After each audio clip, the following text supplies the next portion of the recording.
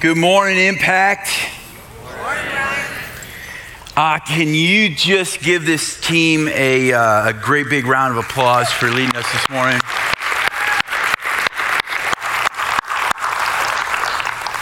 There's a couple of things right out of the gates that I want to share with you. First, for those of you who are visitors or have been trying our church out for a little while, my name is Ryan. I'm one of the pastors on the teaching team. I would love to meet you. If you come up afterwards, you're visiting, just share who you are. I'd love to be able to say hi to you. And we're in a series called Being Human. And here's what I want to emphasize just right out of the gates after a worship experience like that together. I hope no matter what church experience you're bringing with you today, okay, or what presuppositions or ideas that you may have about what you've got to do to come to church, right? I know it's really easy to fall prey to this idea. At least for me, growing up, I recall very distinctly thinking we have to put on our cheerful face to go to church. You guys feel me? That in order to actually come to church and to dwell with other people in a specific worship experience, gathering together like the church, that I need to put some sort of facade up that causes me to fit that environment. And what I want you to know, I want you to think about as we start today, that that's not who we are as a church. That's not who Impact is as a church. The more that you're part of our body, the more that you participate in our body, I hope you begin to realize we come together because we, as humans, we desperately need God. Yes. We desperately need His presence. And we're not going to come in here, we're not going to fake it, we're not going to pose, we're not going to present something that's not true. We're going to come to God vulnerably. We're going to come to God honestly. We're going to come before Him recognizing how incredible, how awesome, how loving, how perfect, how amazing He is, and how desperately we need Him in our lives. Okay, so to do that today, I want to share something with you, and it's hard for me to share this because I'm a little bit scared about how you're going to take it. But to really get human, to really be human with each other, I need you to know that I'm coming to you this morning after one of the worst weeks of my life, this last week. Now, your mind probably immediately started speculating, what happened and what's going on? Is the church falling apart? No, the church is not falling apart. For you guys, the world has not come to an end. But for me, this last week felt like the world came to an end. And I mean it, in the top 5 worst weeks of my life. And here's why. I have a dear, dear, dear friend, one of my closest friends in all the world, who has been attacked, maligned, with a corruption and an evil and an attempt to take him out that is absolutely diabolical. And it has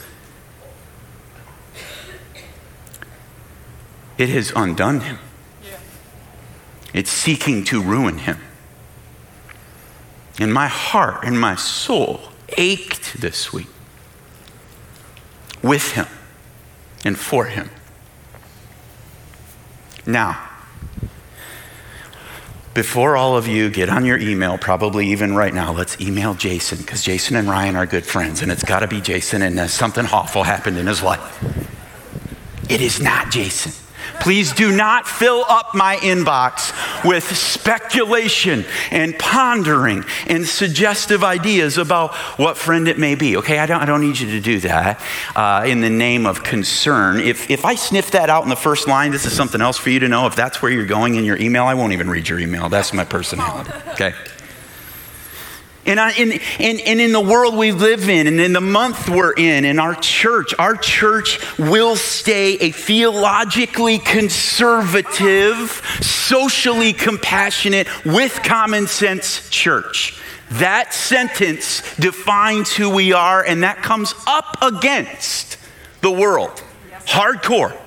So some of you are speculating, it's got to be something to do with, events locally that's going on, and you're wondering if that's it. And it's not. It's not that either, okay? Honest to goodness, after the last 2 years, starting with COVID, Jason and I specifically, as the executive and senior leaders of this church, you know what we've learned to do? We've learned to stack a lot of those kinds of criticisms and a lot of that stuff up in a list and just let Jesus take care of it.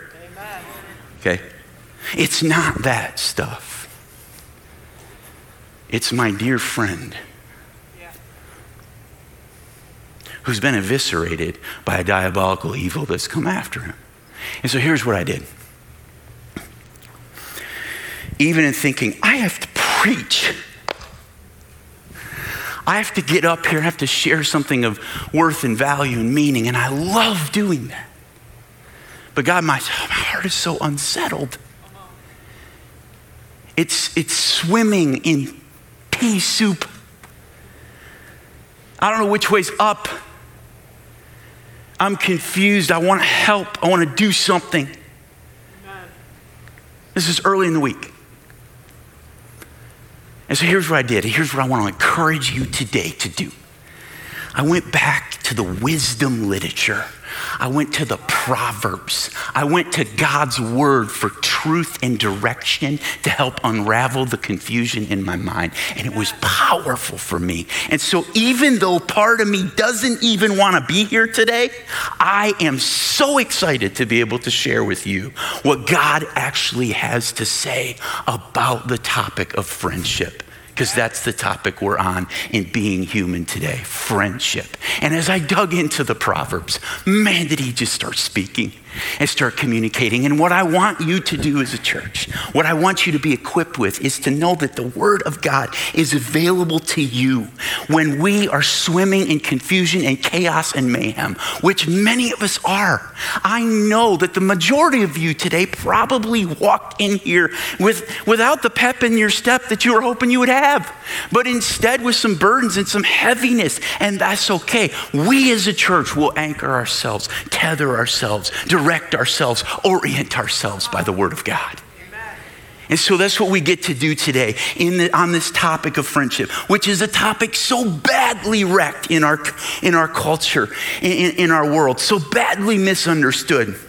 And it's a really, really big deal that the church get friendship right, because it's a communication of an attribute at the very character and heart of God.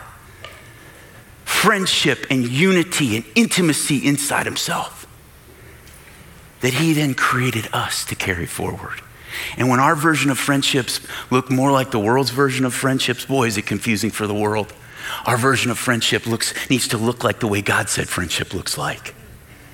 And so let's begin. Let's do that today. I want to answer a couple of questions. Where has friendship been misunderstood and misconstrued in your life, and it's hurting you? What does real, true friendship look like anyway? And finally, how can we find, listen to this, how can we find, forge, and keep good friendships in today's world?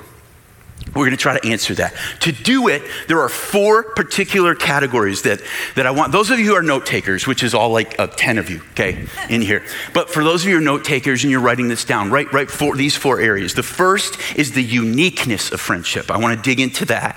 The second is the discovery and the finding of friendship, which is different than what you may have thought about friendship before. The third is what it takes to actually tend or forge friendship. How do you reform and work on friendship? How do you keep it? And then the last is the power to do this kind of friendship well. Those 4 areas. The first passage that we're going to look at is Proverbs 18:24, the second half. We'll see this one reoccur throughout. This is under the uniqueness of friendship. Here it is. But there is a friend who sticks closer than a brother. Now, what you need to pay attention to initially here is how this proverb is actually contrasting a friend with a biological relationship that our brain automatically goes to, but a brother or a sister. This is a familiar clash. What the author of the Proverbs wants you to note is there's a friendship that can actually be tighter and more intimate than brother love. So here's what I thought as I'm digging through this. And I started researching different types of love, different kinds, the primary types of love that we see in different cultures. And it struck me that in liberal individualistic cultures, our culture would be a liberal individualistic culture. We tend to elevate sexual, romantic, or erotic love. We naturally take that kind of love and we put it much higher than any other form of love. Now, if you go, I don't know that that's true because you're a social theorist. I would challenge you to stack up the number of songs in your playlist that talk about romantic, erotic love comparative to the songs in your playlist that talk about friendship love. Okay, if you do that, I guarantee one stack goes through the roof and the other stack might come up to my knee. Okay? Or if you think about your Insta reel or your Facebook reel, I don't know, they're just reels now, but they're in all kinds of different places. And that's taken, as I can tell anyway, that's taken the place of what used to be like celebrity magazines, like People Magazine and Us magazines, basically the smut. That's right. That you would see. And ask this question: do you see more articles plastered across the front of that magazine or your Insta reel that asks the question, who's sleeping with who? Or do you see who's best friends with who in the celebrity world? Again, no comparison. Our culture elevates romantic, erotic love as a biological need that we have made the most important of all needs. The next would be conservative familial cultures that elevate familial love. Just real quickly here, Proverbs is written in a cultural context. The wisdom literature is written in a conservative, traditional culture that would have elevated brother, sister, father, mother love above any other kind of love. So for this passage to say there's a friend who sticks closer than a brother, guys, this should be cluing us into something that God wants us to know about what he thinks about the love of friendship. Amen. Okay? And then the last would be socialistic and communalistic cultures. They elevate civic love. They elevate work and war networks. They elevate business and battlefield partnerships and alliances. A communalistic culture says your neighborhood is the most important love. It's the place you need to invest the most. That is the relationship that matters. I want to quickly jump to something C.S. Lewis said to consider all of these different forms of love. Look what he said. He said, friendship is the least instinctive, organic, biological, the least necessary of all our loves. It has the least commerce with our physical system. There's nothing throaty about it, nothing that quickens the pulse or turns you red and pale. Here's what he's saying, real simply. He's saying, if it were not for erotic love, you wouldn't exist. If it were not for sexual love and the desire of your parents, you wouldn't be there. It's a biological necessity, erotic love is. It's not chosen. We have to have that kind of love. The second thing he's saying is if it weren't for familial love, if it weren't for the love of your family, you wouldn't be reared. There'd be no one there to raise you. Even very bad families at least manage to raise you. And some of you are like, barely. I get that. But if it weren't for that kind of love, you wouldn't have any network to raise you. And then the last, if it weren't for communal love, you wouldn't survive. Alone, you die. Watch the show Alone on the History Channel. It's fascinating. Literally, they can't get people to live much beyond 100 days alone without anybody else.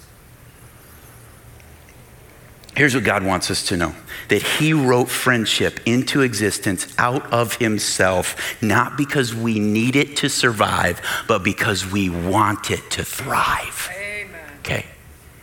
God thinks about friendship, I believe, as the highest, most altruistic form of love that he has offered us as a gift, not as a biological or sociological necessity. This should elevate the importance of friendship in our construct of what it means to follow Jesus the way he tells us to live. The next passage is, the righteous choose their friends carefully, but the way of the wicked leads them astray. Look at this word, Proverbs 12:26. The righteous choose their friends carefully. It's as if Proverbs is screaming at us.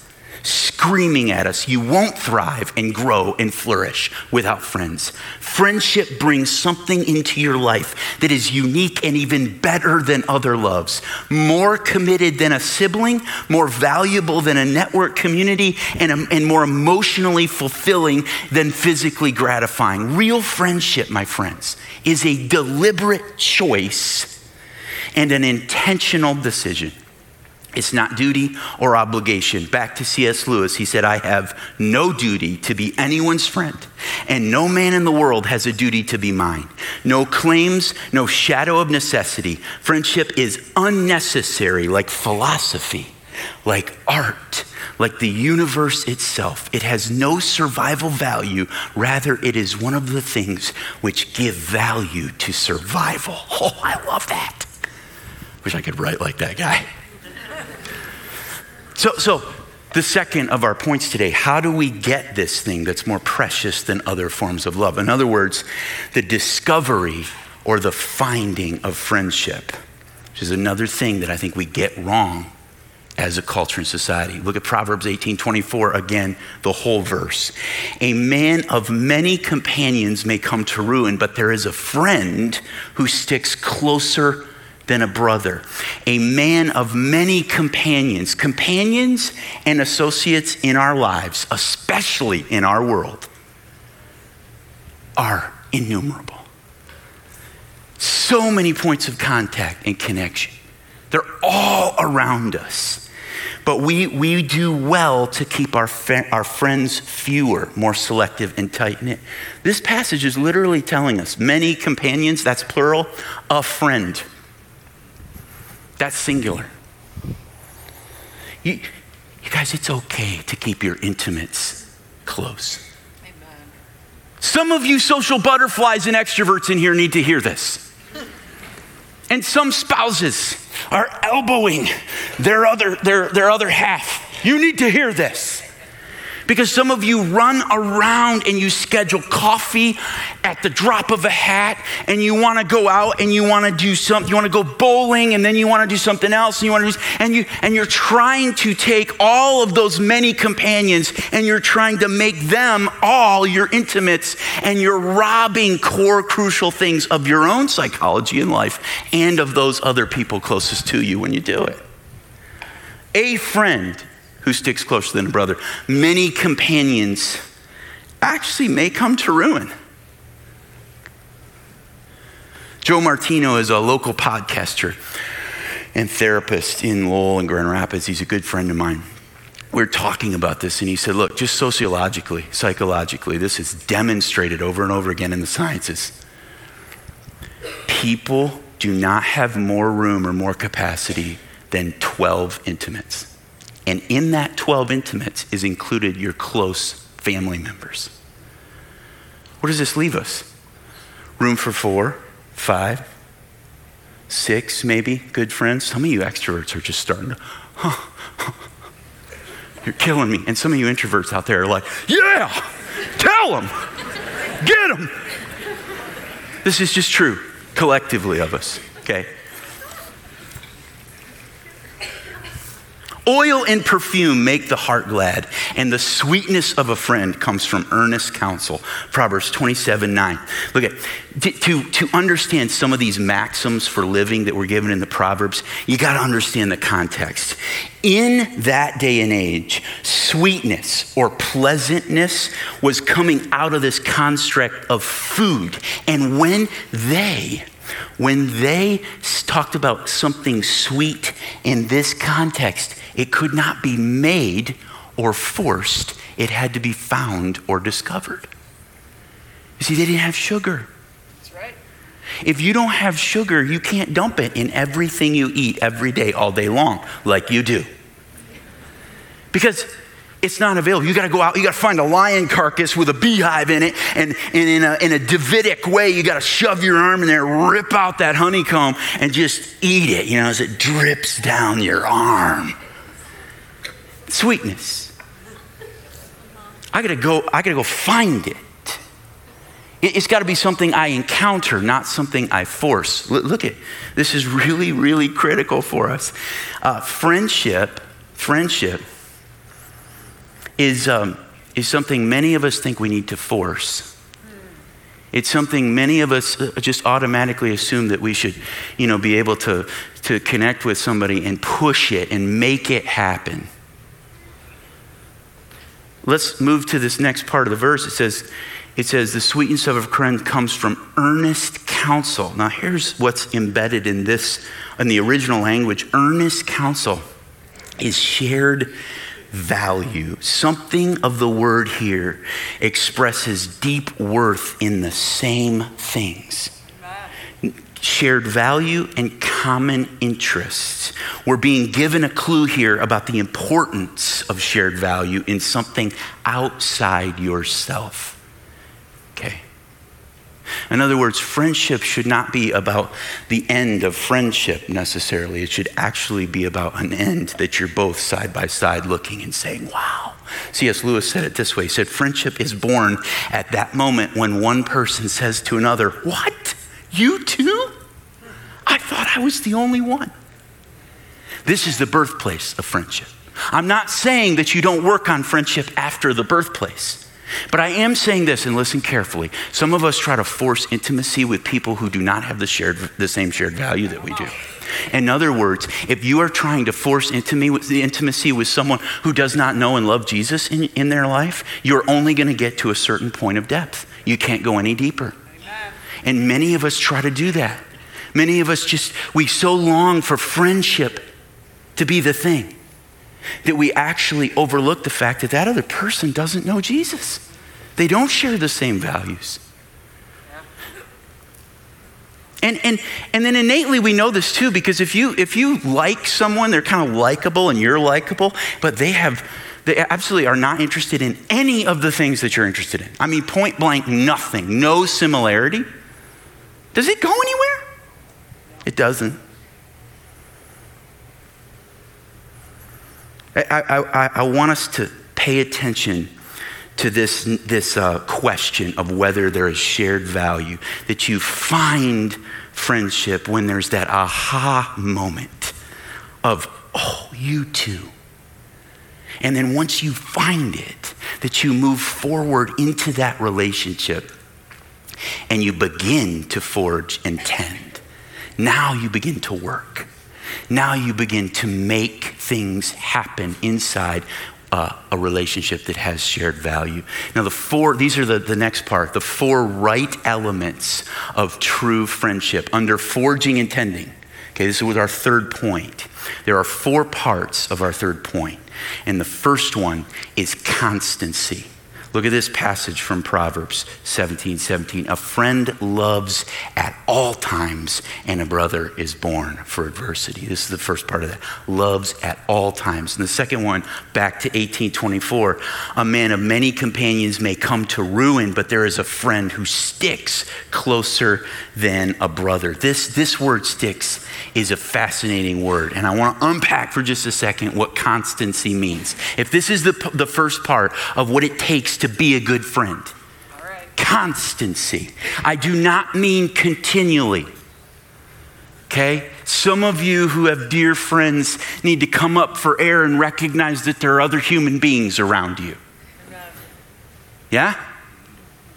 It means that you are always available for that person. It doesn't mean that you're always with that person, okay? That's the distinction here.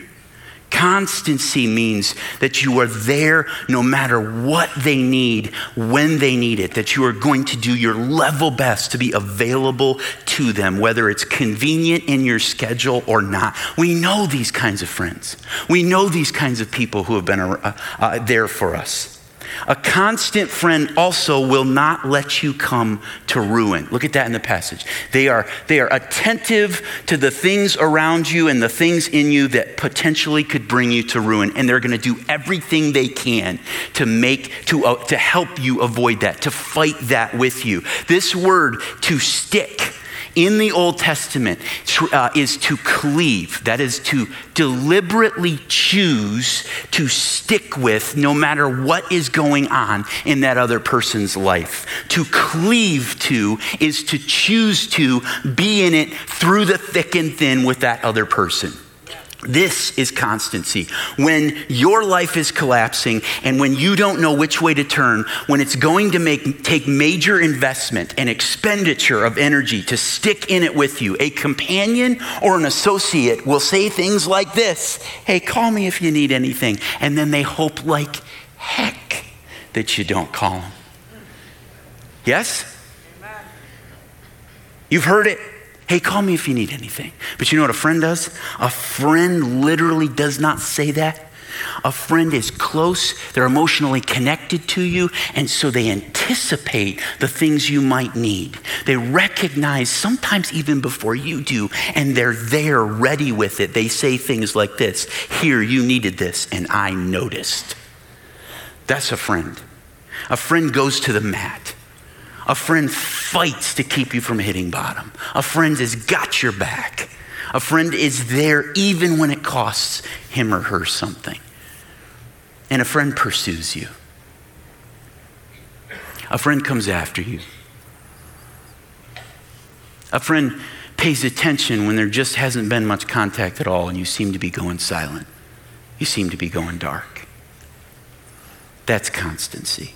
The second of forging and keeping a friendship is carefulness, not carelessness, carefulness. Look at this. Look at this passage. Proverbs 25:17 says, seldom set foot in your neighbor's house, too much of you, and he will hate you. Anybody ever heard that one before? These proverbs are so good. Look, if a person is careless of your plans, listen to me, if they're inconsiderate of your time, if they're unaware of what bothers you or uncaring about your family and what's happening in your family, they're not a real friend. That's right. They're just not. They're selfish and they lack self-awareness. These kinds of people do things like this: overstaying their welcome, eating all your food all the time, never offering to invite you to their house, constantly talking about their life and never asking you about your life, always asking for your help and never offering to help you, draining you with their drama every single time you're together. If you're trying to call that relationship a friendship, stop. That's not a friend. And some of you in here need to recognize that list is how you've been trying to be a friend. Take, never give anything.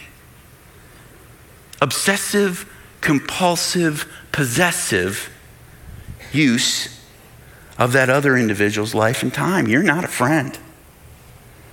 That is not biblical friendship.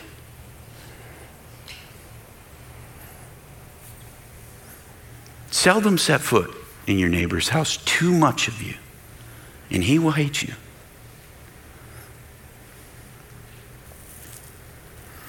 Here's what I mean to say. A good friend is tuned into you the same way you are tuned into them. Yeah. You see, there's mutual emotional connectivity.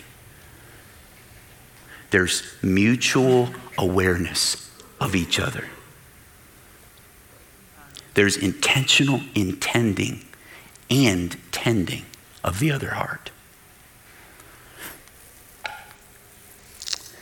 Goes on. Proverbs does not want to let carefulness in friendship go.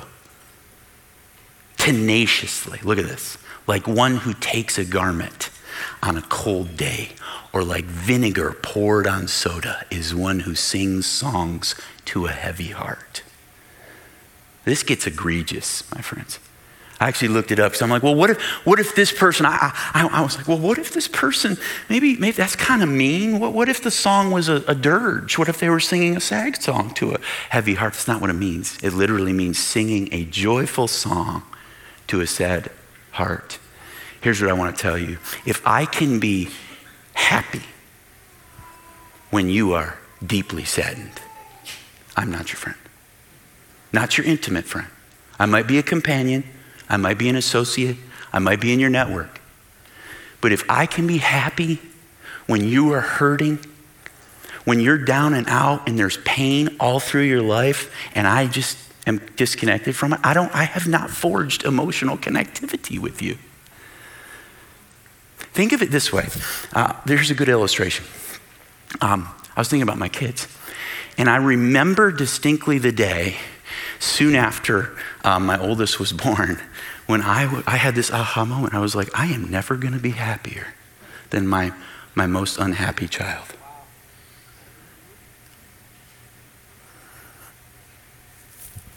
Why did I have kids?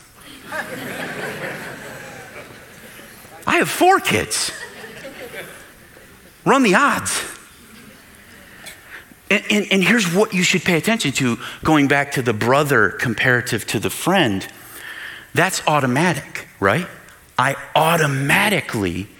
naturally am not going to be happier than my most unhappy child. I don't really have a choice in that. That's biological, that's sociological. I also think that's biblical. But a friend, here's the difference. A friend deliberately chooses that emotional connectivity. A friend says, I attach my emotions and my heart to you in such a way that your feelings and your emotions matter to my existence. There's a crucial distinction. This is supernatural relationship. This is spiritual connection. This goes beyond I have to I want to with you. That's a friend. That's forging. That's keeping the relationship moving forward. The third part of forging and keeping is candor, not kisses. Look at these Proverbs. This gets really good. Better is open rebuke than hidden love. Proverbs 27:5. And wounds from a friend can be trusted, but an enemy multiplies kisses. Proverbs 27:6. We know what it means. Here's my challenge to you. A lot of what the Proverbs brings to light exhumes truth that God has put in our conscience. You guys remember Jiminy Cricket? You remember the conscience that Jiminy Cricket was for Pinocchio before he came alive, when he was just a wooden boy? God has put a conscience in us. I believe that. And our conscience often recognizes the maxim and the wisdom that Proverbs offers us. And here's what this means. Better is open rebuke than a hidden friend. A friendly wound is a metaphor for words that your friend needs to hear that will be painful for them to hear. But those words are vital for your friend to hear. And you know it. You know it. I'm really, really sick of something in our culture. I'm sick of this idea that I think just gets pressed on us all the time. And it's this. I think wisdom has been silenced in our world so that stupidity doesn't get offended.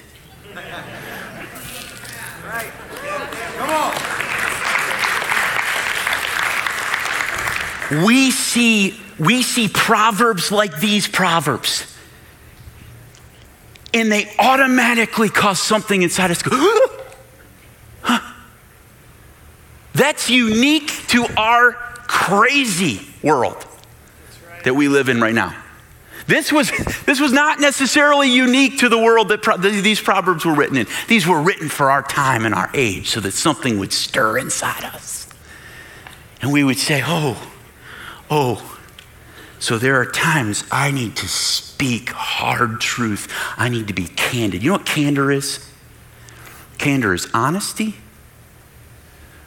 Candor is vulnerability, and candor is openness. Now, vulnerability and openness, all of us love those. But that honest part. See, it matters what you have to say. And in our world with Facebook groups and workplace networks and Instagram followers, we actually get upside down where to be candid and where not to be. We have been taught that with your 5,000 Facebook friends, total lie, by the way, to call them your friends. They're not your friends. They are not emotionally invested in you. Do not believe that. But what we do is we go onto Facebook and we're candid. We use candor on Facebook where there's not the relationship that other person can understand what you're saying in context of emotional connectivity. It's the opposite of that. They hardly know you. They might be an associate. So you just dropped a truth bomb and blew up their life and they don't even know who you are. That's where we like to be candid. Where the Proverbs is telling us to be candid is in that circle of intimate friends that need your perspective so they don't come to ruin. See, we get it upside down. Let's stop it, church. Let's stop doing that. Let's actually look at what the Proverbs tell us. Wounds from a friend can be trusted, but an enemy multiplies kisses. Do you trust your friend? And does your friend trust you? Ask yourself that today. Have you lived in such a way? Have you been emotionally concerned and involved in such a way that there's trust that's been built as a core element of your relationship? That wound that you desperately needed meant something because it helped you in the long run, even though it hurt you in the short run. You see? I am actually an advocate, believe it or not, in a little bit of pain now that helps you avoid catastrophic pain later. Then kisses are multiplied from an enemy. Oh no, you're doing great. Just keep right on doing what you're doing. Right, you know that? Yeah, I know it looks like a cliff, but who knows? You might walk right off there and walk on air. Oh, it doesn't look that bad. It's only 75 feet and rocks below. You'd probably survive that.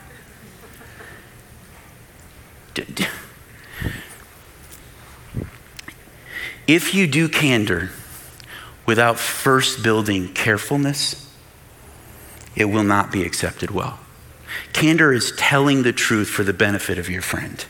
Carefulness is being so emotionally connected that the painful words I'm going to tell you are going to create pain for me too. You see? This hurts me to have to say this to you. These are things I tell my kids when I'm disciplining them. This is not easy for me to communicate. This is hard because I know nobody's comfortable right now. But I love you so much, I'm going to communicate it anyway. That's right.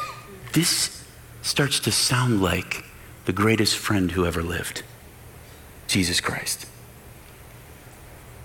This carefulness and this candor, this grace and this truth, this I will say it, but I'll say it in a way that tends and is attentive to where you are and how you might receive it.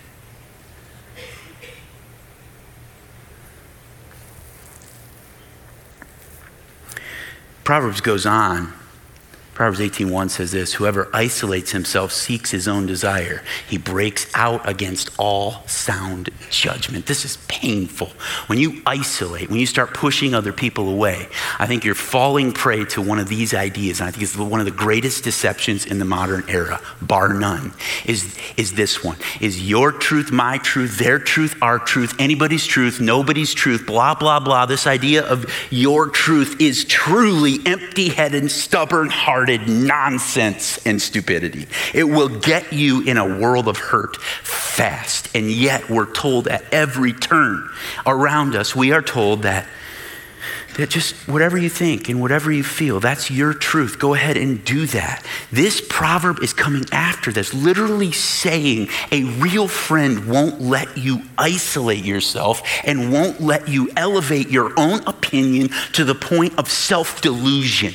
A real friend will fight to ensure you stay accountable to sound judgment as defined by the infallible, inspired word of God. God's truth, my friend, is the truth. And when you have a friend that loves that truth so much and loves you so much that they are willing to call you back to it, you hold on to that friend. You develop that relationship. You make yourself vulnerable and humble to receive what that friend has to say in your life. And it will be transforming to who you are. Jesus himself, as the greatest friend of all time, he said this. He said, I am the way, the truth, and the life. I am the way, the truth, and the life. Paul tells us in Ephesians, rather than that, speak the truth in love, Paul says. So I'm the way, the truth, and the life. This is what we believe as a church. There is a way to speak the truth that brings life to other people. That's what we want to be about. But we don't want to be like, oh, any truth, I'll just truth bomb you. No. If you aren't careful, if you're careless, emotionally disconnected, then shut your mouth. Candor and carefulness are a really tough balance. It's why friendship is not easy, but it's good. The last of how we keep and forge a friendship is counsel. Look at this passage. It says, whoever walks with the wise becomes wise, but the companion of fools will suffer harms. Proverbs 13:20. Proverbs continually tells us that fools perish either for lack of friends or for poorly chosen friends. Here's an interesting area of friendship that gets twisted, okay? Counsel. It gets twisted by our world telling us that we are who we choose to be. This is another one that'll get you. You are who you choose to be. No, you're not. You're not. In the early part of your life, the early stages of your life, you're who your family makes you. And for the rest of your life, you're who your friends make you. Students, this is critically important for you. Young people in here. The people that you gather around yourself and you actually develop a relationship that is intimate, those are the people who are going to make you what you are. Or those are the people who are going to break you because they let you walk right off a cliff. And in some cases, they lead you off the cliff. Yeah. Whoever walks with the wise becomes wise. But the companion of fools will suffer harm. The next passage is this: when oil and perfume make the heart glad, and the sweetness of a friend comes from his earnest counsel. We hit that earlier, but I think what's beneficial here is now to look at what counsel actually is. Counsel is two parts. Good counsel is two parts. It's sweet and it's earnest. That I don't offer this tritely. I don't say what I'm going to say blithely. I'm not careless in what I'm going to say. It's actually often very pleasant and reassuring or affirming to you. And it'd be really easy if it stopped there, wouldn't it? But there's a second part of good counsel. As iron sharpens iron, so one man sharpens another. Proverbs 27:17. Iron against iron is a clash, and it's a grind. It's a challenge. You need in your friend, and you need to be a good friend, the two parts of good counsel. You need to affirm them. You need to encourage them. You need to lift them up. You need to help them see Jesus. You need to help them see the Word of God and what He says about who they are. And there are seasons and there are times and there are moments where you need to clash with your friend, where you need to grind with your friend, where you need to connect in such a way that we both walk away a little bit hurt.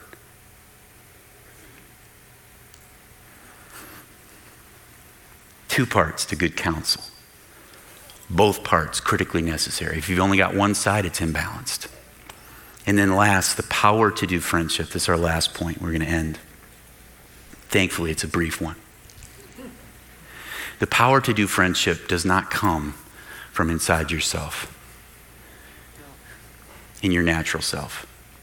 The power to do friendship comes from Jesus Christ himself in something he puts in you, the Holy Spirit. And here's why.